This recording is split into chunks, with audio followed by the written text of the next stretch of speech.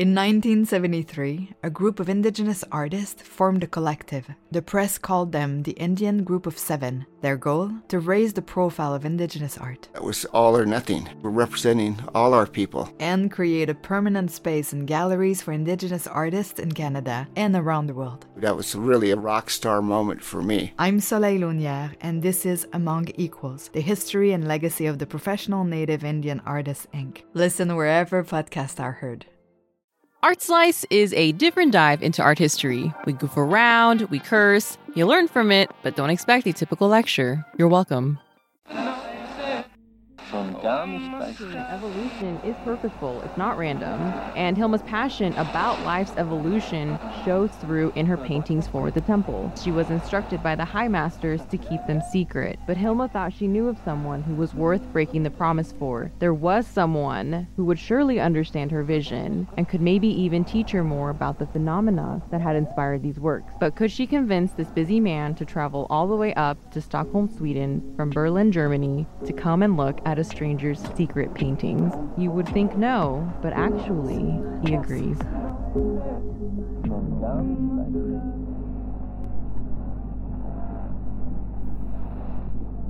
Hilma is standing at the edge of her studio, back to the windows, her eyes following Rudolf Steiner, prominent spiritual teacher and clairvoyant from the Theosophical Society, who walked back and forth from painting to painting. They both wore black from head to toe, a stark contrast to the bright and colorful paintings that filled the studio from floor to ceiling. Rudolph's eyes had widened as he scanned the room, his face hard to read as it rested in his hand. Hilma had forgotten how tired she was and nervously dropped her pencil. The sound broke the silence. The sun lit Rudolph's face as he turned to speak.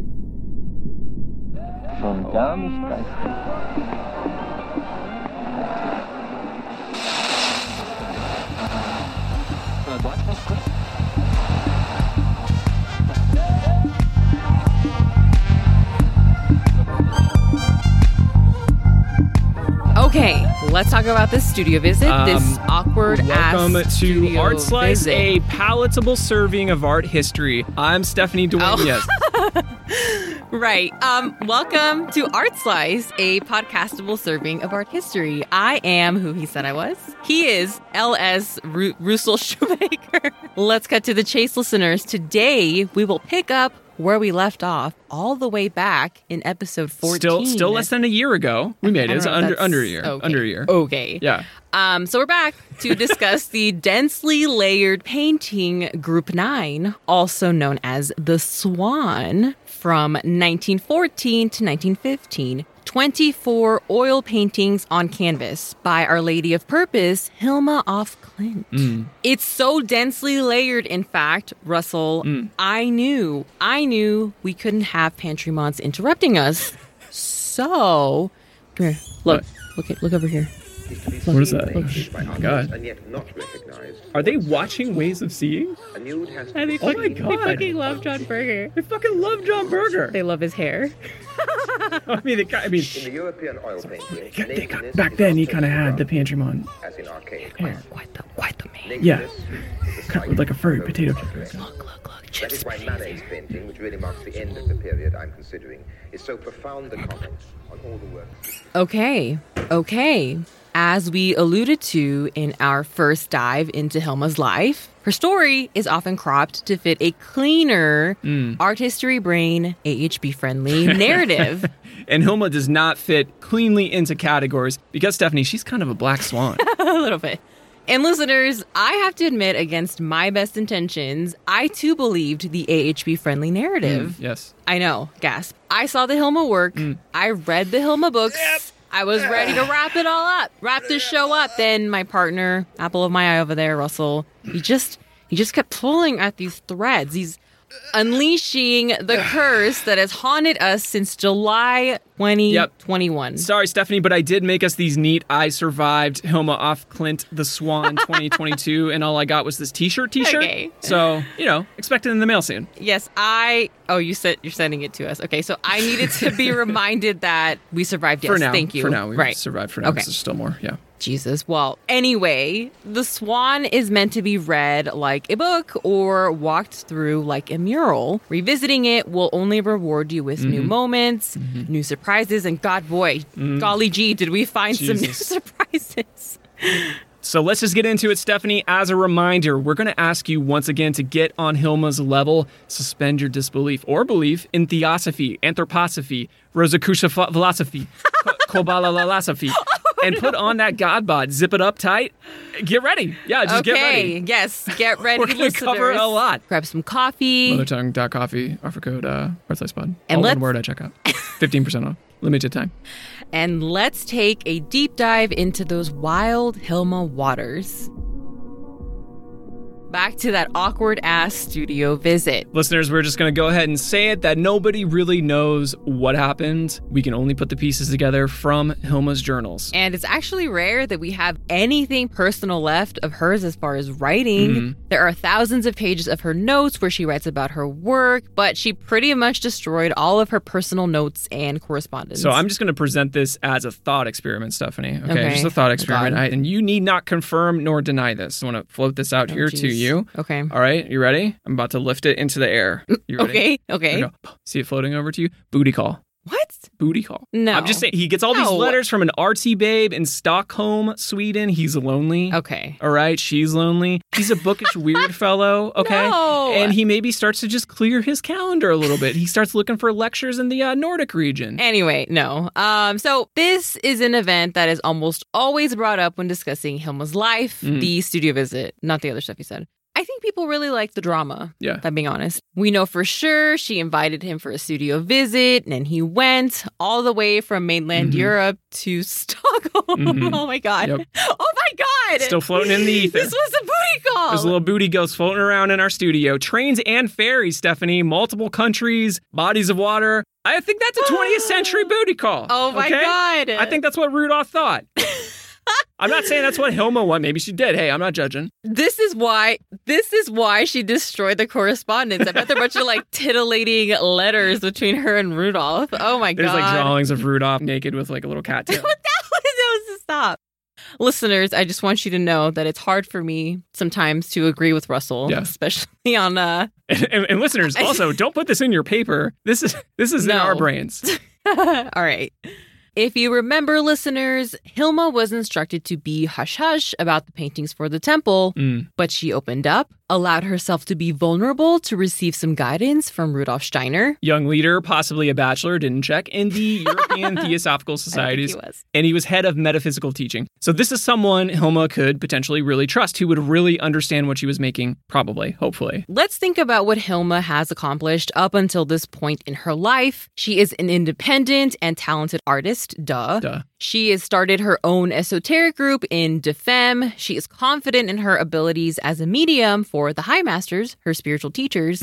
She's undertaken the mission of a lifetime, which ended DeFem, in creating half of a massive body of work in just over a year. But even great artists, great mediums need some feedback. They need some guidance. And she can't put it on her resume, Stephanie, because she has to keep it a secret. Damn, right. Yeah, just like us with Art Slice. So this really means a lot to her, is what you're trying to say. Yeah. So she's going to take a chance, and she's going to allow a stranger to have a look-see. And to me, it sounds like he was totally taken aback by her work, okay? Like, Señor Rudolfo is what I'm calling him now. Like, he needed to study himself. Well, Stephanie, he left his clairvoyant shoes at home. Why? Because he brought the nice ones because of the booty call. Clairvoyant shoes looking a little dingy, okay? Booty call potential, you got to have your nice shoes. Anyway, and he's taken by surprise because of that, because he didn't see it coming. Okay. It's in his shoes. Yeah. Okay. Anyways, you would think, right? Stupid. It's an obvious one. Like, what the fuck? And listeners, because there were no witnesses other than the paintings themselves, people speculate that he, quote, was jealous of her talent. He misunderstood her. And, she was just so devastated. She stopped making work for 4 years. The, quote, studio visit from hell. Reverb. Okay, we are not exaggerating. This is verbatim among the sources that we came across. Okay, but let's entertain the idea that in Theosophy's worldview, he had her best interests in mind. Why did you say breasts? I said best. Did you say breasts? I said bests. Look, play back the tape. I said bests. You said bests. Look, it sounds like mansplaining, okay? And that is the way it is presented to us today. Yeah. But Theosophy was a woman-led organization, and he was echoing Madame Blavatsky's teachings. Who was a woman? Imagine walking into this artist's studios, forgetting your clairvoyant shoes, immediately kicking yourself for not packing them, and this person has painted this enormous collection of giant, colorful work with compositions that you had never even astral projected about seeing. Okay? On the outside looking in, yes, it might seem like Rudolph comes into Hilma's studio, her safe place, right? To hurt her feelings, saying that her art sucks, but the truth is much more complicated than that. Trust me, listeners, I also wanted to hate Rudolph. Okay, I really did. There are much better reasons to hate Rudolf Steiner. But anyway, so he is in way over his head here. Hilma is telling him how she made these paintings, that she's channeling these high masters, as a medium, double oops, and that she doesn't know what they mean, triple oops, and she's asking him to help her decipher them. And Senor Rudolfo doesn't know what to say about the art aspect of it because he's not an artist. He's a theosophist who believes in what Madame Blavatsky taught, which you would think Blavatsky would totally be down. Cool sunglasses thumbs up emoji with mediumship, but... Mediumship. A word now accepted to indicate that abnormal psychophysiological state which leads a person to take the fancies of their imagination, their hallucinations, real or artificial, for realities. The medium is the passive instrument of foreign influences. The adept actively controls themselves and all inferior that which mediums see, hear, and sense is real, but untrue. It is either gathered from the astral plane, so deceptive in its vibrations and suggestions, or from pure hallucinations which have no actual existence. No entirely healthy person on the physiological and psychic planes can ever be a medium. These are quotes from Blavatsky herself, including her first book, Isis Unveiled. Right out of the horse's mouth. So remember for a moment what a medium is. A medium is a vessel. A medium is not an active participant. Hilma is presenting the idea that she opened up her unique spiritual faculties, her individual cells within the astral god bod to parrot a spirit that she didn't know. Theosophy was all about finding your own spiritual faculties. You're the scientist in the lab of the astral unknowns. Your lab coat is a chore coat. You're not here to be this fleshy mech suit piloted by some spirit named Tio Fred. He is also going through some big feelings, right? Like maybe a little bit of envy, a little bit of fear, maybe a little bit of embarrassment because he thought this was a booty call. But it does sound like Senor Rudolfo, was looking out for her. Yeah, at least in this particular moment. Failed booty call attempt. Believe it or not, he did have some positive things to say. He told her which of her works had the best symbolism, in his opinion, obviously, which abstract painting was actually kind of a spiritual self-portrait. I would love to know which one that one why was. is that left out? Yeah. I would love to know that too. Yeah. He also confirmed that her paintings did indeed, quote, belong to the astral world, end quote. And Rudolph would decades later develop very strong opinions about art. And maybe people conflate that with this particular meeting. At this time, his criticism was more about how she conducted her spiritual research. And listeners, all the theosophical-based research we looked at agreed with Steiner on his assessment of Hilma's work at this time. And spoiler alert, theosophical societies have no reason to back Steiner because he does some damage to theosophy in the years to come, stifling the evolution of man. Ouch. Yeah.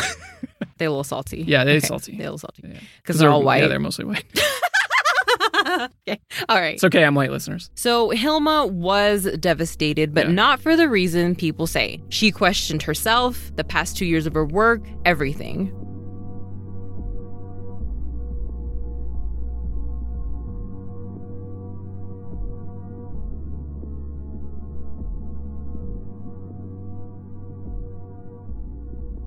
This, listeners, marks the beginning of a chain of events that would affect the rest of Hilma's life. First, her mother went blind and Hilma stepped up and took on the responsibility of caring for her. This meant she had to give up her prestigious studio space near the Kungsträdgården. The TGI Fridays, yeah. In the arts hub of Stockholm. Yeah. Well, she got one last bloomin' onion to go.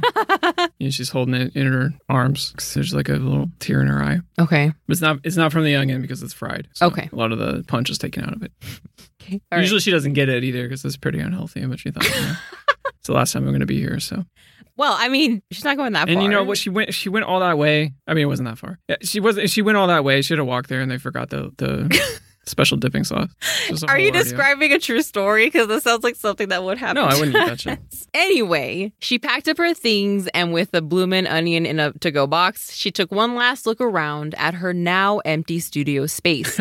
So really, like, there is something really sad about leaving a studio space, not only because they are very hard to come by, and now they are outrageously expensive, but just think about what those walls had witnessed in all those years. Mm-hmm. In the thousands of hours she spent there, and everything she had accomplished within them. At first, she moves into a studio apartment, not an art studio, just a mile or so from the Kungsträdgården. Mm. And a few years later, she returns to Lake Mälaren, where, as a child, she and her family would holiday. This gave Hilma time to pause and reconsider the last 2 years of her life. And I can't help but keep in mind that on top of everything else, Hilma is a single, child-free woman in her 40s. Mm. And I'm not trying to make this about me, I swear, but I am not her age, and I get bugged constantly about my childbearing status, and I'm over it. Yeah. So this was incredibly bold of her, especially at this time in Sweden, right? When suffrage movements are being shot down, and of course people are asking her when she's going to get married. Why are you not married, Hilma?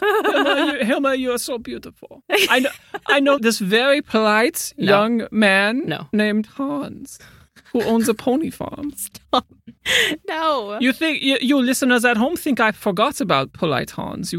You were very wrong. And plus, Hilma, you need a man to protect you from the murderous pony killer who lives in our city, who is not Hans. He owns a pony farm. Why would he murder his own ponies? It is true that he likes to draw little diagrams on them and pet their coats, their manes.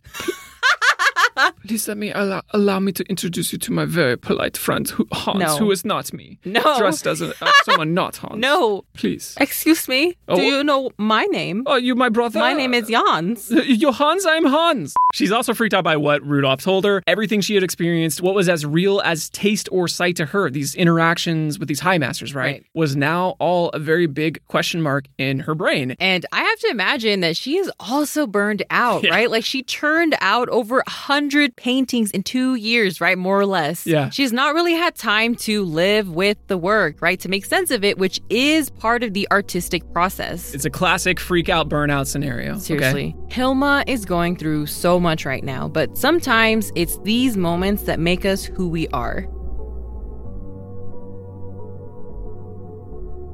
This begins a 4-year process of self-reflection, and she only makes one painting in these 4 years, and it's just a simple portrait. Hilma's work, clearly, if we haven't said it enough, was more than just artwork to her. She, of course, was an artist, but she was also a researcher. She was an astral scientist. Yeah. And she trained her body to undertake her artwork, too. So she's kind of an athlete, in a way, painting this world as she was discovering it. She felt as passionately about the content of her work as did El Greco with his phantasmic biblical narratives or Frida and Diego with their prescriptions for political utopias. So she takes Senor Rudolfo's advice to heart, and this time around, listeners, Hilma would not be a passive medium. No, senor. She was la jefa now.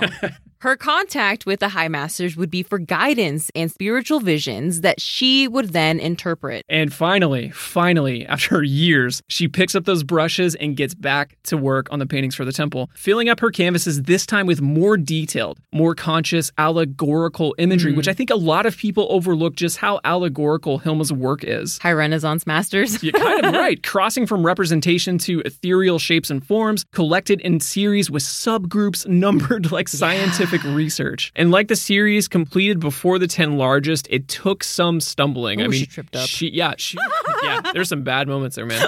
Seriously, I mean, Hilma's a is. badass painter, We and all it shows fuck you, up, like, though. she was a little rusty. But the comeback tour started to click. Yeah. Okay, not the De Femmes. This is her solo tour. Yeah. Right. Yeah. Building off of her previous work's sequential narrative, Hilma dives so much deeper. A great example of which is Group 9, aka The Swan, told through 24 sequential paintings that are all connected like the most complicated puzzle ever. Interdimensional Matryoshka puzzle with like a reference dictionary and side quests that move molecularly while moving cosmically in a different direction. That sounds like a lot, listeners. It is. Yeah. Okay, grab your cafecitos. Hydrate for sure. Do some stretches. Check out all the images in the fucking charts on our web, and don't look at them early. I swear to God, if you look at them early. On our website at artsizepod.com, do not spoil it for yourselves. Go in order. Okay, love you. The listeners? Yeah. Okay.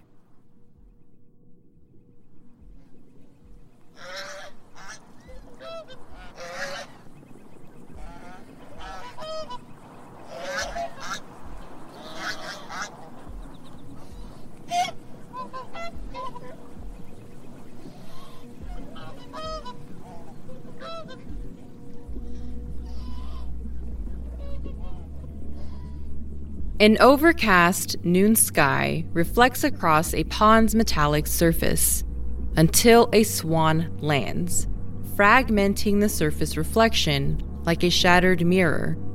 The swan glides through bunches of cattails and frog bits, but suddenly comes to a stop, causing the water to ripple into shapes that look more like diagrams of electromagnetic fields than natural waves. The swan bends its long neck backwards, first pushing its wings forward, then spreading them wide as the pond's horizontal surface begins to tilt, and the swan's beak collides with another's.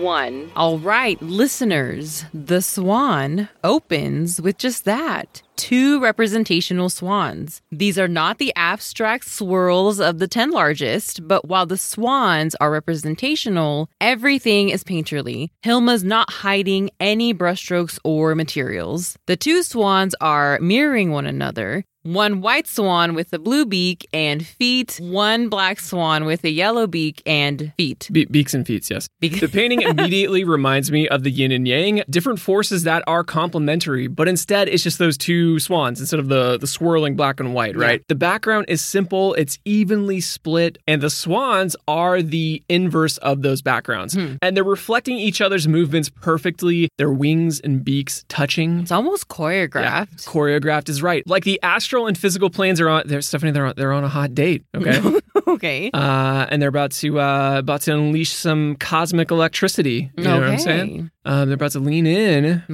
for a little smooch. I like to think of it more as a spiritual boob. It's a smooch, you know. Yeah, smooch. I think it's a smooch. We can't know exactly what these 2 swans represented to Hilma, but given her history with theosophy, it's likely that Hilma was seeking connecting threads between their historical meanings. Swans are a staple of Swedish folk imagery that would have been everywhere in Hilma's day. In Norse mythology, the Valkyries guide the souls to the afterlife, and they are often depicted as swan maidens, which are human swan shapeshifters who try, but often fail, to keep themselves from being trapped in their humanly forms by creepy pervs hiding in the bushes. Of course.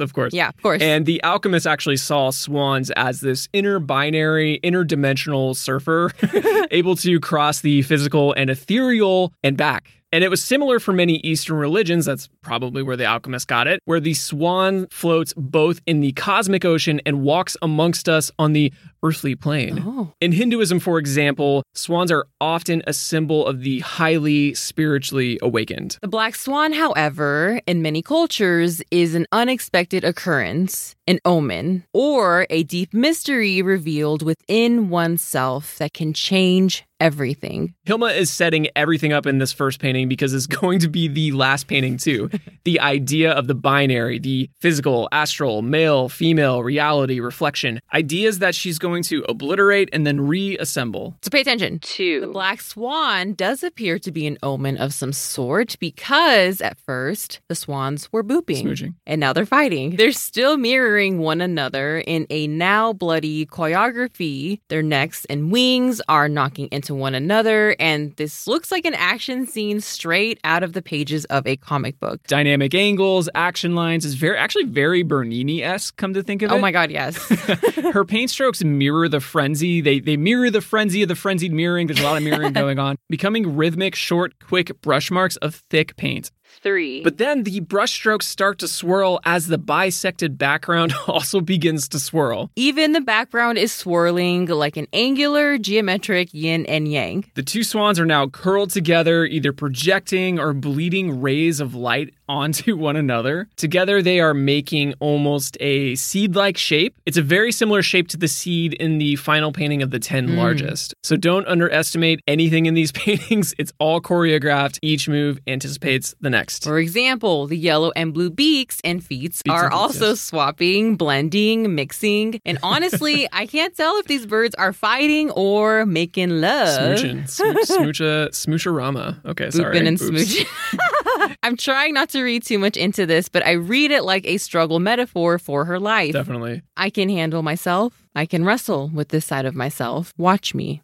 4. The shifting of the colors of their beaks and feet, the struggle of the two swans, it all comes to a boiling point. The white swan has pulled itself from the black swan and it's soaring away. The black swan is tumbling downward. At least we think it's the black swan because the swans have become mirrors of themselves. They have swapped DNA, if you will. They each have yellow and blue feet now, and their wings are turning either white or black. 5. And the next painting is a continuation of this. Gone is the black and white background. It's been replaced with 4 quadrants of pink, yellow, blue, and black. The swans are just floating on top of this like pieces on a board game. Can you imagine Hilma making a board game? Oh God, no. It would be like 8 boards stacked on top of one another. All the boards are different. They're all interconnected. It would be very complicated. You just described Art Slice for the last year. That is true. That is very true. Very true. Look, we look for something deeper, okay? Yeah. Anyway, speaking of interdimensional board games, that's right. It's the brief return of the Godbot, baby. Okay. You didn't see that one coming. It's back. The anticipation is palpable. The faux hat animating the atoms in your precious fuzzy little ear hairs. Oh, when Hilma dissects compositions into quarters, Stephanie, okay, we should think of it as a geometric cross. While yes, it is a crucifix symbol, right, it also has more than just that meaning. Of course. Madame Blavatsky described the significance of the cross. Stephanie, do you want to read Madame's quote here? No. I really tried to simplify it for you. Oh, no. Quote, 2 lines run in opposite directions, the horizontal and the perpendicular, which the geometrizing deity divides at the intersecting point. So the geometrizing deity is a harmonization of the dual forces of nature. Theosophy really likes to think in terms of binaries, so inwards and outwards. Centripetal? Oh, fuck. Centripetal? Not poodle. It's centripetal, centripetal. Centripetal, that's it. Centripetal and centrifugal. Centrifugal. Centripetal and centrifugal. And centrifugal. Anyway, that's not a real thing. Centrifugal is. Okay. Yeah, just ask, Faith Hill about this kiss. That's in this kiss? It's centrifugal. Oh, no. But we literally see this play out with the swans here. Continuation quote, this cross forms the magical and scientific quaternary. Forms the magical and scientific quaternary. Scientific quaternary that when inscribed with the perfect square is the basis of the occultist. Jesus. Okay, so basically, they're the principles of the cosmos and the physical bodies. It's more complicated than just that, but these are very important elements to this belief. All right, let's continue. Yes, please. Within the geometric cross's mystical precinct lies the master key, Winky which face. opens the door of every science, physical as well as spiritual. Did you hear the winky face? Yes. Okay. It symbolizes our existence, for the circle of life circumscribes the 4 points of the cross, which represent, in succession, birth, life, death, and immortality. In the name of the Father, the Son, and the Holy Spirit.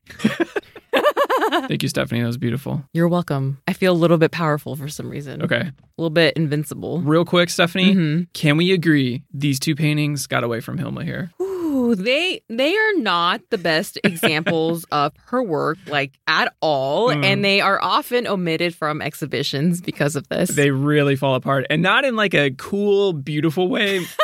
It's more of like an afterthought way. I want to go on the record to state that while these are not great paintings, we don't agree with their omission. Right. Just like how we couldn't separate the ecstasy of St. Teresa from the gaudiness surrounding it, I don't think these should be separated. You can't mix and match them either. They're supposed to be sequential. They are sequential. They're stories, goddammit. 6. However, these next two paintings are some of the best. All of a sudden, there are 4 swans. Halves. Yes, halves of swans. Halves of swans. And earmuffs vegans. These swans are cut down the center of the beak all the way to the tail. Cut down. And what's that? It is our old friend, the spiral. Oh. It's back again. It's touching each swan half and spiraling towards the center where there's this little egg or nugget or something. The swan halves are all trying to bite at this little eggnog or heart. It just kind of looks like a heart. And yes, while there is a spiral, it is overlapping the 4-quadrant cross, which are the lines that make up the spiral and separate the quadrants and their alternating colors. Blue, yellow, red, white. Why do we keep mentioning these colors? Listeners, you'll soon find out. 7. But what's this, Stephanie? A 5th swan has entered the chat.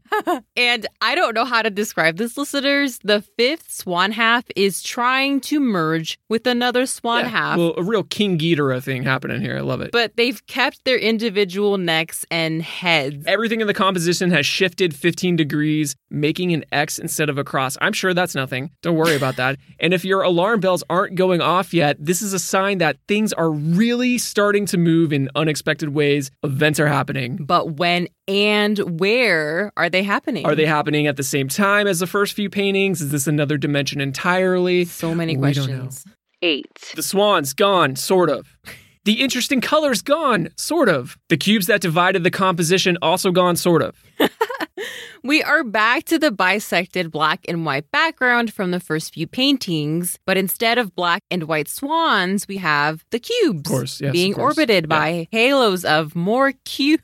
And these seem very hand-drawn, like they are not the precision geometric painting we're used to from Hilma. These are a little bit more immediate. They're more like melting ice cubes. Yeah, she's got to go. Hilma is in a hurry. Well, it's because her ice cubes are melting.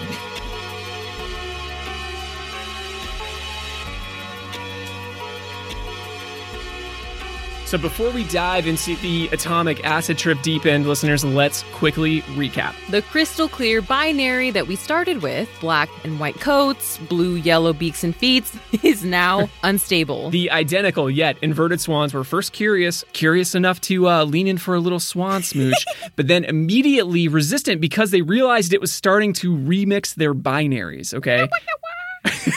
And they lost themselves forever in that moment. It's kind of a Garden of Eden situation. Taking a big old smoochy bite out of that apple. While these swans are dealing with an identity and molecular crisis, Hilma is also wrestling with her previous way of making work. Before the 4-year break, she was a little bit more painterly, albeit with that precision touch, but her work always hinted at sacred diagrams or maps or sequential narratives. They were abstract to our eyes, but not necessarily abstract to her eyes. Right. I really like the idea of Hilma's paintings as allegorical, and so far, in The Swan, we've seen her owning these narrative painterly diagrams. So let's finally talk about her coded colors. The swan's feet and beaks, they were blue and yellow, and for her, this meant male and female, green being a fusion of those two energy binaries. And there is this pink that keeps showing up, and she described this as a spiritual love. But as we've seen, those colors on the swan are not stable, they're swapping, or they have both. In her own 1900s way, I think she's showing us some fluidity, showing us that we possess a spectrum within us. Right. And as a reminder, listeners, Hilma was a female trailblazer, one of the first females to study at art school. She had her group of female mediums in DeFem. Her death metal band, yeah. She followed a religion that had outspoken feminist leaders, many of them with a history in suffrage movements. And of course, she was making this bold-ass work, okay? She wasn't afraid of no Guineas. No Guineas. I mean, Stephanie, she had her own spiritual Guinea that she could just kind of astral project onto her body, you know? From an adult novelty store, I'm just saying. Offer code ArtSlicePod at smoochandpeaches.gov. The adult novelty store. 9. Another standout here, this is a stunner. You have that yellow and blue swooping into this composition, sliding down this cube water park slide sort of thing straight into a propeller. Very similar to the propellers, of course, in the 10 largest. And that propeller is mixing them all up, and you can tell because there are little dashes and lines of yellow and blue being spun around it. We are seeing the binary of the opening painting being taken apart and rearranged and then reestablishing itself and then being taken apart again and blended together, you know, to make a more harmonious beast. Yeah. 10. Now we have zoomed into what is on the other side of that propeller. Behind some one-sided glass observation room.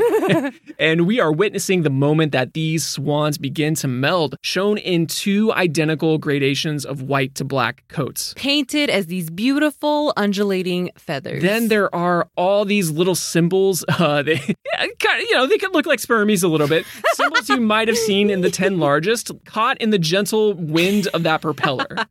And then there's this little cube on the bottom right corner. Like, where did that cube come from? It's a Deus Ex Machina cube, Stephanie. Excuse me? It's going to be important later, listeners. Don't you worry about it. So yes, we are near the halfway point, listeners, and my mind, our minds, your minds need a break. And by break, we actually mean we're going to contemplate the invention and definition of abstract art. Just a little light segment. Okay, Professor.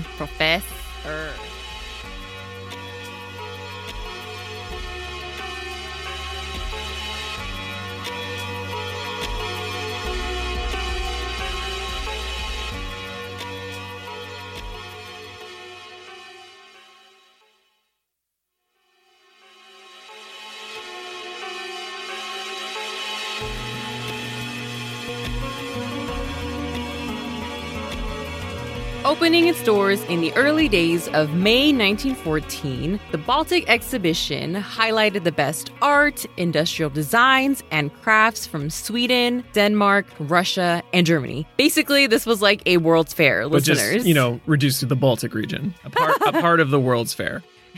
Yeah, it was kind of exclusive. Yeah. Yes, definitely. But in the art wing specifically, there were naturalistic works like those by Hilma herself. But there were, of course, also modernists pushing the boundaries of art like Kirchner, Alexei von Jelensky, Sigrid Hjerten, another female Swedish painter, etc., etc. Yeah, Alexei played songs from the Baltic region. Sorry, stupid. I'm so sorry. Okay.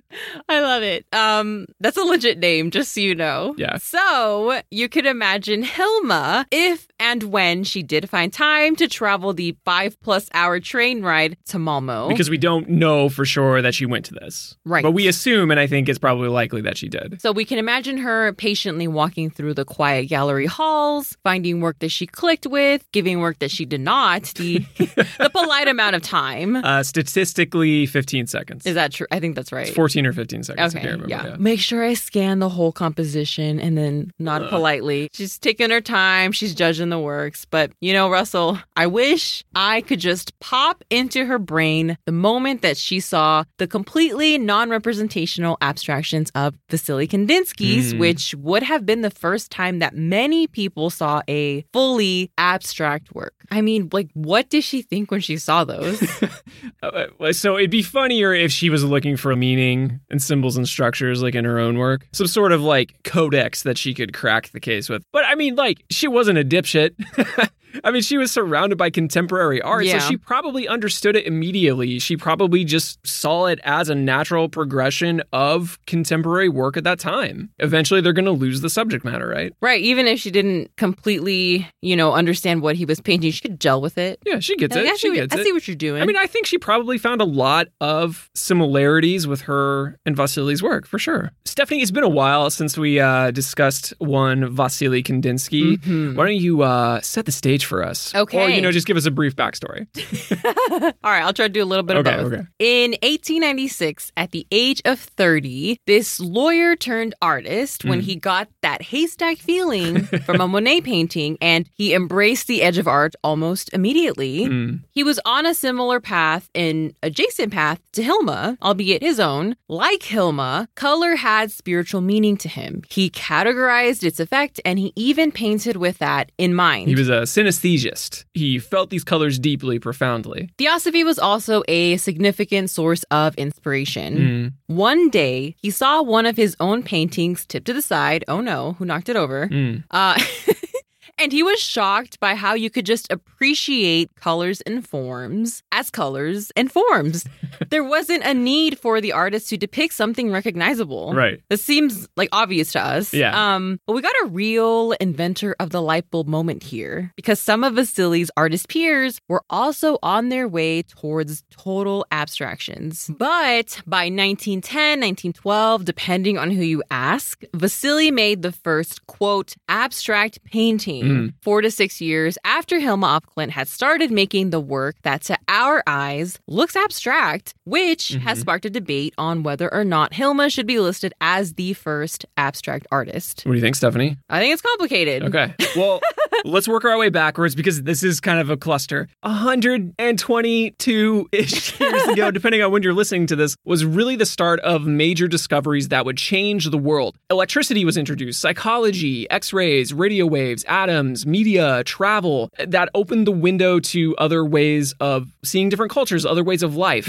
So there was this expansion of the possibilities in the imagination of people. For better or for worse. For better or for worse. And it also pried the door open to the possibility of more discoveries to be found. And as a result of this, artists like Vasily Kandinsky were able to look inward, look at the world, and paint the unseen. A few years prior to that, Our Lady of Purpose, Hilma af Klint, very much inspired by exactly all of those things, is doing the same thing in secrecy in her own way. Yeah. She was having her own haystack feeling. Then, like we mentioned in the first Hilma episode and the Agnes Pelton episode, a few years before all of these artists in 1901, you had the book Thought Forms, which artists like Vasily and Hilma, who were already a part of these theosophical societies, were likely some of the first people to consume. And Thought Forms, while not intending to at all, laid out a clear method for abstraction. Winky face. I don't want to give it all away. Winky face. Thought forms, and then think about the little winky face emoji next to it. And this is where the idea of what constitutes an abstraction gets tricky, because a clairvoyant could allegedly understand these forms as thoughts or emotions. So to that clairvoyant, it would be representational, not abstract, while appearing abstract to us. But even before all of that, in 1860, you have Georgiana Houghton making non-representational work, once again, to our eyes. Yeah. Once again, from the spirit world, that she actually went ahead and exhibited to the general public, in which critics did not like, calling it, quote, a gallery of painful absurdities. Jesus. It's sad and ludicrous. That's savage. Yeah. I guarantee you that there are plenty of other artists that we will never know Because about. they saw that review in like the London Times. They're like, nope, I'm going to put these back in the drawer. Probably. And the world's not ready. Steve, the abstract medium artist. there might be some that will surface that made non-representational-ish work probably before any of these characters. Definitely. I like to extend the idea of what abstract is a little bit further than that, because tens of thousands of years before all of this, you have cave paintings in Indonesia. You have patterned etchings on ostrich shells in South Africa. Some probably shamanistic. Often they look non-representational, once again, to our eyes. And so my whole thing here is what we can touch is just as real as a thought, and making from that, regardless of the influence, whether it's drugs or neurodivergencies or even mediumship, shamanism, whatever, all of that comes from connecting what we experience to what we take away from that experience and make into something. Which brings us to this documentary we watched with this curmudgeonly abstract artist. Yeah, he had a resting curmudgeon face. Like, we started calling him the resting curmudgeonly face dude. So RCFD. Yeah, that's what we started calling him. So he was just explaining away Hilma's place in the canon. It went exactly how you think it would. Abstraction is pure from yourself. It's untouchable. Not from some lunatic illustrating a spirit world. Please be sure to push up your tiny glasses. Your tiny foggy glasses as they slide down your greasy face. Sorry. Okay. Sweaty face. Sorry, sweaty face. That's what I meant. Sweaty face. He was getting hot and bothered. Okay. Keep in mind that RCFD here is just illustrating a process for abstraction he also learned in art school. I mean, they both went to art school. Right. Once again, experiencing and taking away from that experience. The art world is often intimidated by one's presence near it. There are lists of caveats and checklists to exclude people from clubs that the members believe they themselves have earned a place in. Being able to clearly categorize and canonize protects the investors of such artworks as well. Like, that's another big side to this, okay? Yep. They're not going to like it if that painting they purchased at Sotheby's for $40 million suddenly loses some of its ROI. Recognizing Hilma or Georgiana Houghton or thought forms in canons or categories presents a major problem to these institutions because they do not sit cleanly into the narrative that has been constructed. And the narrative that RCFD was parroting. Right. However, I agree with RCFD. I do too. Because I do not think Hilma cared at all about being canonized or categorized in the same way Kandinsky clearly did. It meant a lot to him. Kandinsky sought it out. He was obsessed. Yeah. He was obsessed. He really was. And this is not a diss on Kandinsky at all. What he did was amazing and important to him personally and to so many artists who would later follow. Yeah. But it is incredible to see Hilma's work, and it needs to be said, a woman beating the major abstract artists of the 20th century to the punch. But those works were cherry-picked out of larger allegorical bodies of work they are connected to, just like in The Swan, which is why the clickbait of Hilma being the first abstract artist who also spoke to ghosts has always left a bad taste in our mouths here at Art Slice HQ. I mean, she was so much bigger than all of that. Clearly, she was diving into the abstract pool, regardless of what RCFD says, before a lot of people did, and in different ways. But that wasn't her destination. Right. It was just a stop along the way. And honestly, in my mind, she fits in more clearly with artists like Bernini or Marcel Duchamp. I always want to do that going into that voice. But both of who had a more expansive way of making work, who thought scientifically, psychologically, experientially on all these different levels. Yeah, they were concerned about the world and space that their art was living in. Yeah, and they used all that and used the recognizable with the vexing to truly impact the viewer.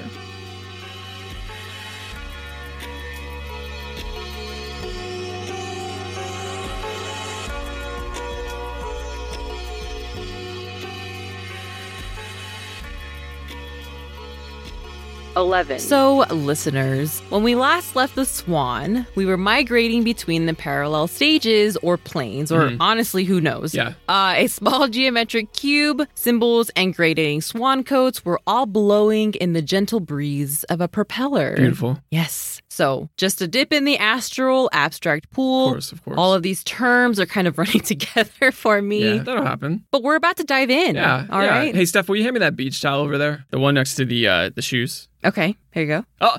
Oh. What? Stephanie, you just knocked over that shoe. Oh, I did? And like somebody trying to hide their keys within their shoes while at the pool, they tumbled out. And it's the Return of the Godbot, baby! That's right. All I can come up with. Not your best work. It's back again, listeners. You could feel it in your chore-coated bones. It's time to check in with our friends at the Theosophical Society, double and triple checking that their astral umbilical cords are still tethered to their mortal bodies before plunging into the depths of the ethereal. A nice extended weekend vacation, right? They requested Friday and Monday off to do this. It's going to be, they're maximizing that PTO. Okay. Anyway. Yes. Annie Besant and C.W. Leadbeater's book agent was like, hey, you two, it's time to write a follow-up to Thought Forms. So in 1908, they released Occult Chemistry, a book that finds their spiritual faculties so thoroughly yoked that they, allegedly, shrank their etheric vision to subatomic levels of perception. Okay. So imagine them floating right along, like in Fantastic Voyage, but much smaller. I don't know what that is, but I'll take your word for it. It's an old movie. Okay. Running into a cast of characters, cubes, star-shaped gases, tetrahedrons. I want my gas to be star-shaped. I'm leaving that in. No, yeah, okay. Cut it. Isotope spikes, etc., etc. And what a quinky dink, they discovered that just like Blavatsky wrote 40 years earlier, even at subatomic levels, there is a harmonization between the dueling forces. They love those harmonious binary forces. Oh, they love it. And in this case, the physical and ethereal elements made up of layers upon layers of spiraling, indivisible, elementary particles, gendered, of course, male, female, negative, positive, which they named the Anu, after the ancestor of all deities. Of course. Yeah, of course. Of course. And listeners, Occult Chemistry, like Thought Forms, was accompanied by just these gorgeous illustrations, all the star-shaped gases you could want. In this case, is very sciencey, very diagrammatic. Diagrammatic, yeah. And to Theosophy's credit, once this was all debunked by science, because definitely it was, they did stop publishing the book for a long time. But I mentioned this all to say that this idea of etheric onion peel traveling is starting to show up in The Swan. Mm-hmm. And you can see Hilma start to meld her own visual language with this highly diagrammatic look. It's dope. You gonna... Oh, right, the paintings. See? 11. Last we left the Swan, we were migrating between the parallel stages. The propeller was churning, spinning, etc., etc. That small geometric cube that appears, the Deus Ex Machina style thing, I think. We're now witnessing the insides of that little cube. Yeah. Okay, sneak peek. The composition is, again, cut into a cross quad. This would be yet another forgettable painting in the series if it wasn't for the, wait for it, okay. The second smaller cube right in the center containing a quad-sected swirling rainbow circle. Of course. A psychedelic jawbreaker, Stephanie. Or yeah. A jawbreaker that's been soaked in psychedelics. You choose. Both. The swirl twists, and like a playful kitten who makes your podcast late, presents to you its black and white tummy. Yeah, don't pet it though. Don't get too close. But just to remind us, we are still connected to those OG swans. 12. As we move along, it's going to get harder to describe what's going on. There are two sand dollar shapes mirroring one another, and they are projecting from their centers prismatic rays onto one another. Similar in subject, form, and color to painting number 3, where these swans are engaged in some, we'll call it amorous prismatic projection. Okay, feel free to use that, listeners. I mean, look at these side by side. For real. 13. The next painting, the bisected black and white halves have merged into one circle. Yeah, that's, because they're projecting rays onto one another. Two have become uno. And we see, of course, yellow and blue again, and pink outlining the rays that have now flipped. And they seem to be recalling the bisected booping point of the first painting. They look like the beaks coming in for a smooch. Yes, yes. It's so easy to get caught up in every little detail happening in these paintings that you almost forget that these are paintings, right? Right. But these last two paintings especially are stunners. Like the symmetry, I don't recall seeing this one in person, but it looks like there is some translucent layering happening, which makes it read like a patinaed surface reflecting something crystal clear. I'm getting desert, mirage, vision, vibs, a la Agnes Pelton. I was going to say it, but you said it. Yeah. 14. The next painting is one of Hilma's most minimal. So you can catch your breath, finally. Solid black background with an almost white circle in the center. And I say almost because, yes, you guessed it, there are very subtle rays of the same blue, yellow, and pink from this whole series. but specifically from the last painting's triangle. Are they emanating from that same triangle, Russell? Probably. Yes, of course they are. Of course. Although, now that the triangle has been shrunk down to, what were their names? Their names? Yeah. Oh, Annie Besant and C.W. Leadbeater? Yes, shrunken down to those two. You have to go much smaller. We're talking subatomic. Smaller. My fingers are pressing down together. Smaller. Smush your really fingers hard. together. It hurts. Okay. 15. Next painting, same circle, same size, not the same tiny triangle. Okay, now it's the two triangles back to back from a few paintings ago, half white, half black, because swans. Of course, okay? of course. But now, within the circle, a cross quad square appears, of course, and within said cross quad square, all four corners are touching the parameter of the circle. You mean the circle of life that circumscribes the 4 points of the geometricized cross, which represents in succession life, death, birth, and immortality? En el Padre. En el nombre del Padre, el Hijo y el Espíritu. We're going off the deep end, listeners. Glad you joined us. 16. On to the next painting, which is a stunner, a showstopper. We made a sticker of it, artslicepod.com, some time ago when we thought we were going to release this a little bit sooner. Shh. Okay. It's in a pizza box. It's not like, it's not like this exactly. I know. But listeners, this is probably one of Russell's top 5 favorite paintings. Maybe top 10, yeah. And we all know Russell. He's got his opinions. So this is a big deal. Same circle size, same recurring colors, same black background, but the circle has been split this time into 5 parts, keeping us on our toes. 3 half circles on one side, 2 on the other, with another teeny tiny triangle in the center. The decision Hilma made to leave the inner circle out of that right half is just, feels so good. No scientific explanation needed. It just feels good, Stephanie. That's good. It's intuitive. It feels Feels good. are good. Yeah. Intuition is good. The dig on her work is often that it becomes too much of a diagram of an idea. And sometimes that's definitely true. We've had to sit here for weeks, months, almost a year, trying to figure out how all of these paintings correlate, what these symbols are, how do they sync up, et cetera, et cetera. But then she pulls away and you have a minimal, simple, perfect painting like this. I'm sure it's a diagram, but it doesn't matter in this moment. Pretty perfect. But it's also perfect because of the 15 paintings that preceded it and the 8 that will follow. It's still a diagram because hiding amongst all of that simplicity is another triangle. This time it's going downwards. 17. And like in the very next painting, That's a fucking Matryoshka doll. which is an inversion of the same circle before it. The background is this earthy, reddish purple. So good. But she is painting this pure red on top of it in spurts. It's so subtle, but taking a step back and deciding that these particular color combinations make a painting hum, make it vib, make it vibrate. Next to that blue, that is precision color surgery. That is all artist right there. Yeah. 18. Next up, the last time we're going to see this particular circle, so let's enjoy the encore. Clap, clap, clap. Okay.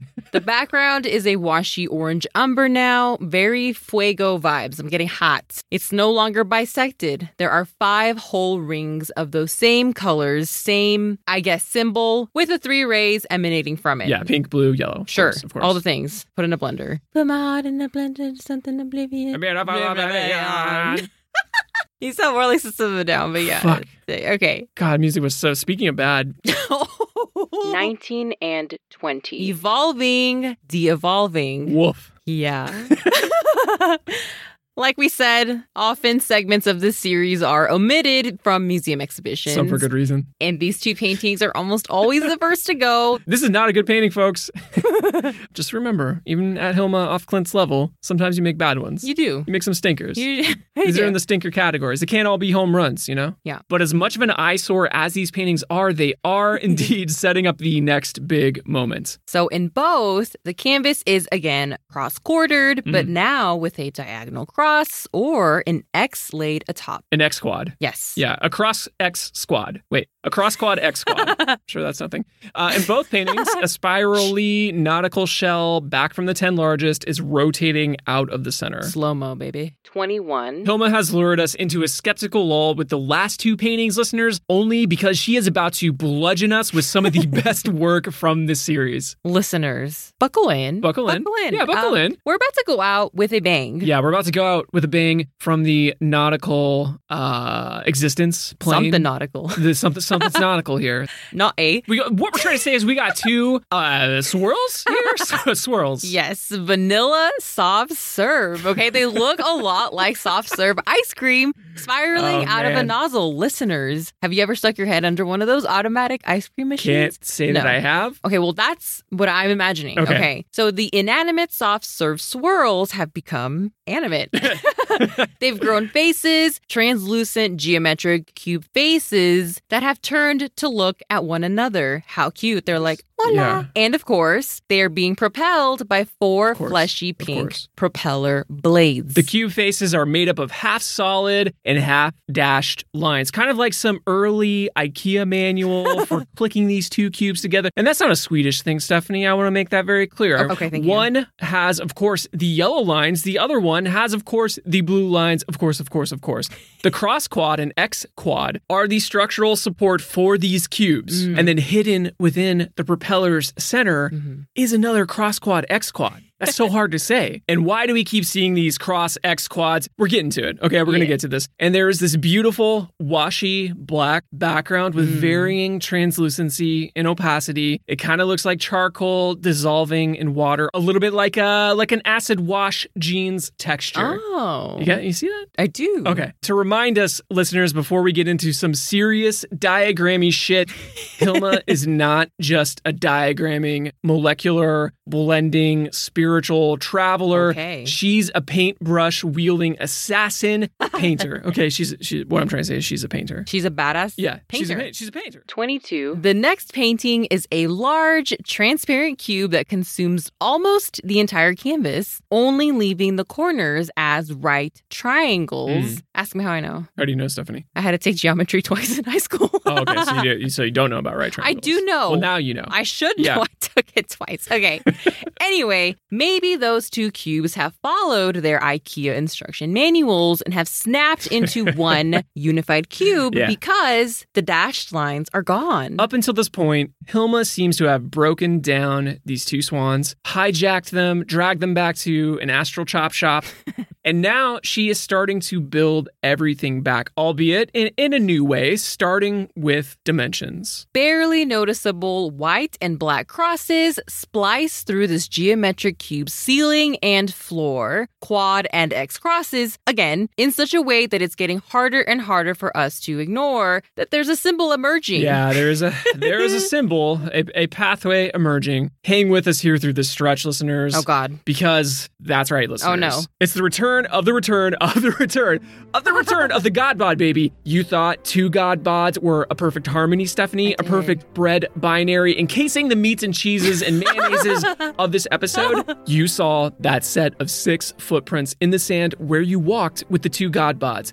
And you thought you were walking with the two God Bods. You were wrong, listeners. You were never walking in the sand. There was always a third God Bod, a middle God Bod, equalizing the God Bod binaries, carrying you the entire way. And it's here where we lost our marbles. Why are you looking at me like listeners? that? Okay. Making Art Slice is just as much about us trying to understand how these artists saw the world. And as artists, we really try to put ourselves in their shoes. Their clairvoyant shoes, yes. Okay. In the final hour, we realized this was right in front of our faces the entire time. Yeah, Hilma Af Klint, concurrent to Group 9, The Swan, was working on the W series. Illustrative, Art Nouveau, inspired watercolors that diagrammed her own interpretation of the Tree of Knowledge, most notably from the Judeo-Christian book of Genesis, where, quote, the Lord God grew amongst all other trees, the tree of knowledge of good and evil, and the tree of life, end quote. That was also paraphrased. Now, the tree of knowledge gets all the attention. Eve met Snake. Snake's like, hey, yo, you want a ditch? This place is nice, but it's giving me the creeps. And Eve was like, hell yeah. Lips to apple, a different smooching point. The tree of life, though, is often totally forgotten about. And I don't know about you, Stephanie, in your Catholic upbringing, but in my Christian upbringing, I never heard about the tree of life. No, everyone always bitched about Eve. Yeah. Despite being the key to the mystical Abrahamic worldview of Kabbalah, with a K, a Q, a C, whatever you want to do. One that did not escape Theosophy. And why would Our Lady of Purpose not be investigating the Tree of Life along with the Tree of Knowledge? Yeah, she's really into those binaries. Why not, right? She's basically the patron saint of thoroughness. 23. Now, in her most crystallized moment in the entire series, that normal old cross and X quad translucent cube suddenly expands vertically to include a third level in the center. The very top and bottom, both containing circles filled with beautiful pie slices of gradating colors, light pastel on top, darker saturated below, as if the color above is being projected to the floor. And it's really here where you realize throughout the entire series there was always an energy between the two forces in the thin line between the point of smooch. Boop. Okay, well, yeah, okay. The Kabbalah Tree of Life is a sacred diagram for the ever-cycling harmony between every speck of matter in every plane of existence, micro, macro, physical, astral. It's everything. People study it their entire lives, or they briefly Google search it after watching Neon Genesis Evangelion. Which is what I did. The shapes, pathways, colors, and numbering systems match this 23rd painting almost perfectly. The Tree of Life is complex, and it's applied differently to different ideologies, and we simply cannot dig into this in any meaningful way. But let's show you why we not only see Hilma representing it here, but we also see parts of its message in the swan told through a Hilma-filtered lens. Okay, so the swan, like the Tree of Life, illustrates the theosophical belief that we are indeed these matryoshka dolls of spirit and matter, all the way down to our binaried atoms. But it goes a little bit further and explains how those binaried atoms propelling and repelling keep themselves from combusting. Whoa. In almost every painting of the swan, there is this fragile and tentative choreography. It's like any painting could fall apart at any moment. Like one move, one smooch lands wrong, it's falling apart to a point where I start to get a little anxious looking at certain paintings in this series. But instead, Hilma shows us that things that seem contradictory are actually interdependent. There is a larger framework at play. And in a very Hilma af Klint way, she is giving us an allegorical diagram of that infinite, vast framework. But it never feels like one. Right. Because she's just such an incredible artist. Even in the most diagrammatic moments, you have to remind yourself that you're looking at layers and layers of meaning, not an abstract painting. So the Tree of Life has 10 to 12, depending on your reading, colored divine energy spheres, starting with the top, divinity, spiraling its way down through 3 pillars, at least 22 pathways to the tree's roots, right? Our physical world, connecting spirit and matter. The pathways are the building blocks of everything. Like we said, they travel from sphere to sphere, connecting pillar to pillar, from the evolution of our world to our own spiritual evolution. The right and left pillars are those binaries we've been mentioning throughout the episode. The swans, the yin and yang, the faith hill shit. All these ideas have a kind of implied harmony between them. But Hilma, through her coded colors, is showing us that the binary is not just a static pillar that we either are or are not. Well, and that is because of that smooching point. The third pillar, it's an equilibrium, a stabilizing between the two binaries, but also a path for them to exchange and unify. In the swan specifically, it's very small, even completely unseen, but it's a harmony. You know, the little triangles, the propellers. It's different in each painting, but there is always a third force. Right. And then finally, in this 23rd painting, we actually see clear distinction and equality between the now 3 forces. They're geometric, all the same shapes and sizes, visually showing us they are just as important to the structure, even when they are unseen. And really, all the spiritualities and philosophical thoughts, it was very common for things to be gendered. They really buy into this idea that there has to be opposing sides to make things flow. So, like everything else we've talked about today, the right and left pillars in the Tree of Life are thought of as gendered. But Hilma seems to have made her own conclusion. She is not just parodying Theosophy or the Tree of Life. She's showing you her interpretations, her own spiritual exploration and intuition. And she shows us the swans, always on equal footing, swapping those gendered colors. And if you look at the ideologies and leaders of Theosophy, for example, for all the weird spiritual manifest destiny shit they do and all the fucking playing footsie with eugenics through your root race theory, they were, big asterisk, for the time, progressive. Big asterisk. Right. Your soul would reincarnate as you evolved towards that God bod. And thus, it would not be unusual for your soul to pick up experiences from a spectrum of lives lived, from all sorts of different walks of life, from all different types of identities. Qualities that are now inherent within your soul. Like you've picked them up, you absorb them. So while they use gendered language, there is a lot of nuance here. Hilma knows that we all possess a spectrum within ourselves, and she even wrote about this idea that we are just as much our fathers as we are our mothers. We contain them, they contain us, and that a necessary and freeing evolution for humans would be to understand what is behind the veil of man and woman. And that includes ideas of gender nonconformity, which today might fall under the genderqueer umbrella. Right. Hilma wanted her works to teach the future. She was always thinking beyond herself and the narrow-minded society that she lived in. But what's so great is that you can still see her own experiences in The Swan while she's broadcasting this universal message to a wider audience.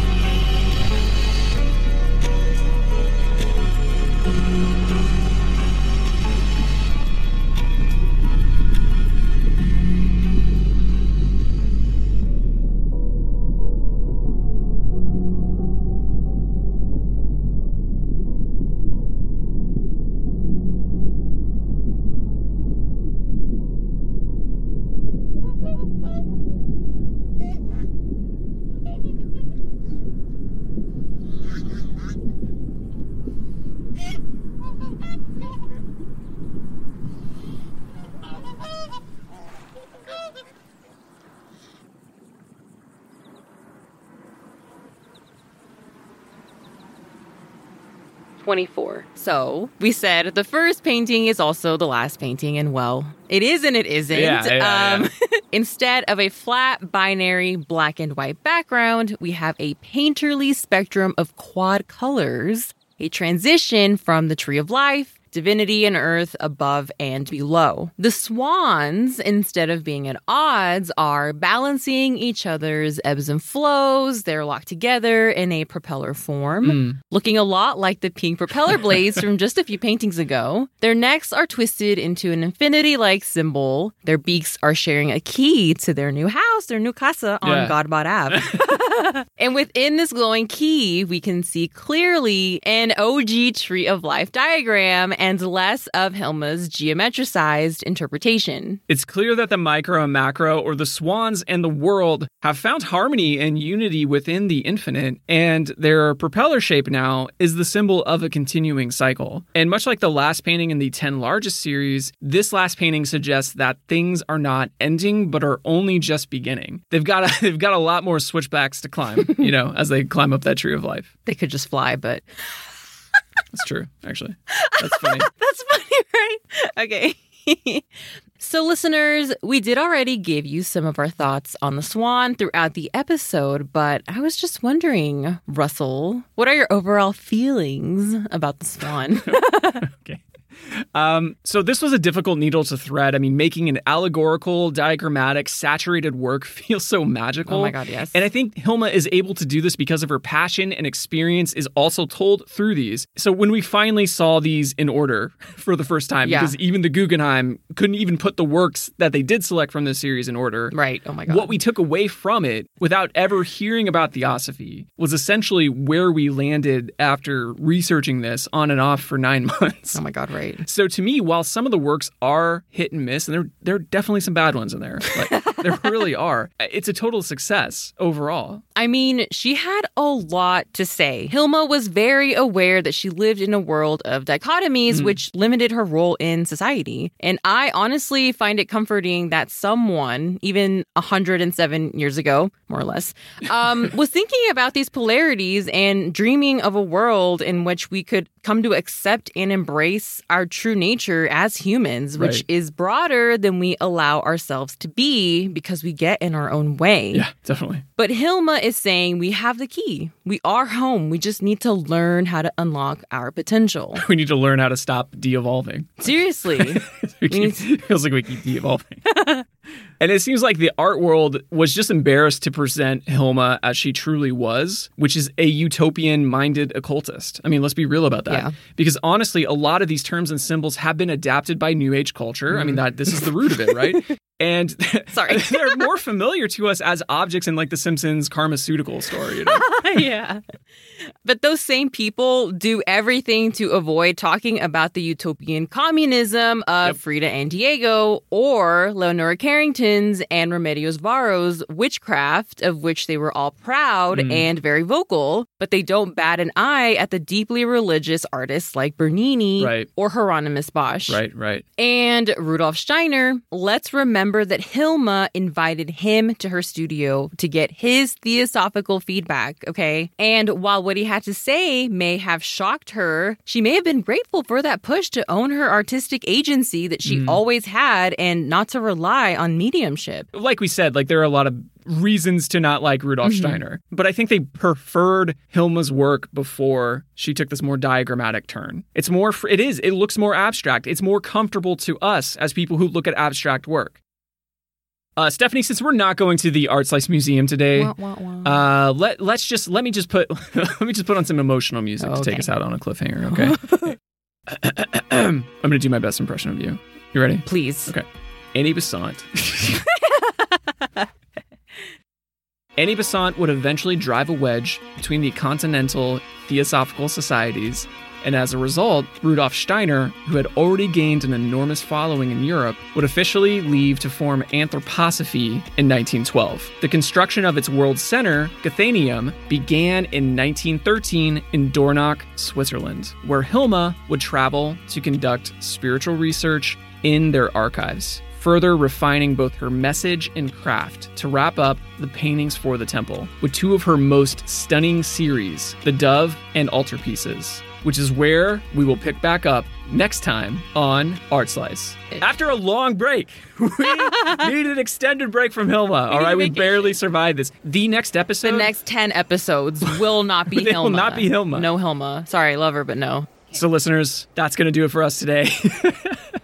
The featured music today was Startup Nation by Anonymous 420 by way of Rose of Loyalty Freak Music. They make all these different albums under all these different monikers. Always amazing. Go pick up some of their albums. We will link them in the show notes. Thanks to a longtime listener and patron, St. Jupson, for reading H.P. Blavatsky's quotes. Don't forget to let us know what you thought about the work, share the show with a friend, and join those fine folks like St. Jupson who make it possible for us to make Art Slice by supporting us on Patreon. We'll be back soon with a color episode to cleanse our palates. And don't forget, your kid could absolutely not have painted this. Bye-bye. Bye. Bye. Goodbye. Farewell. So Bye. long. Hasta la vista. Peace. Adios.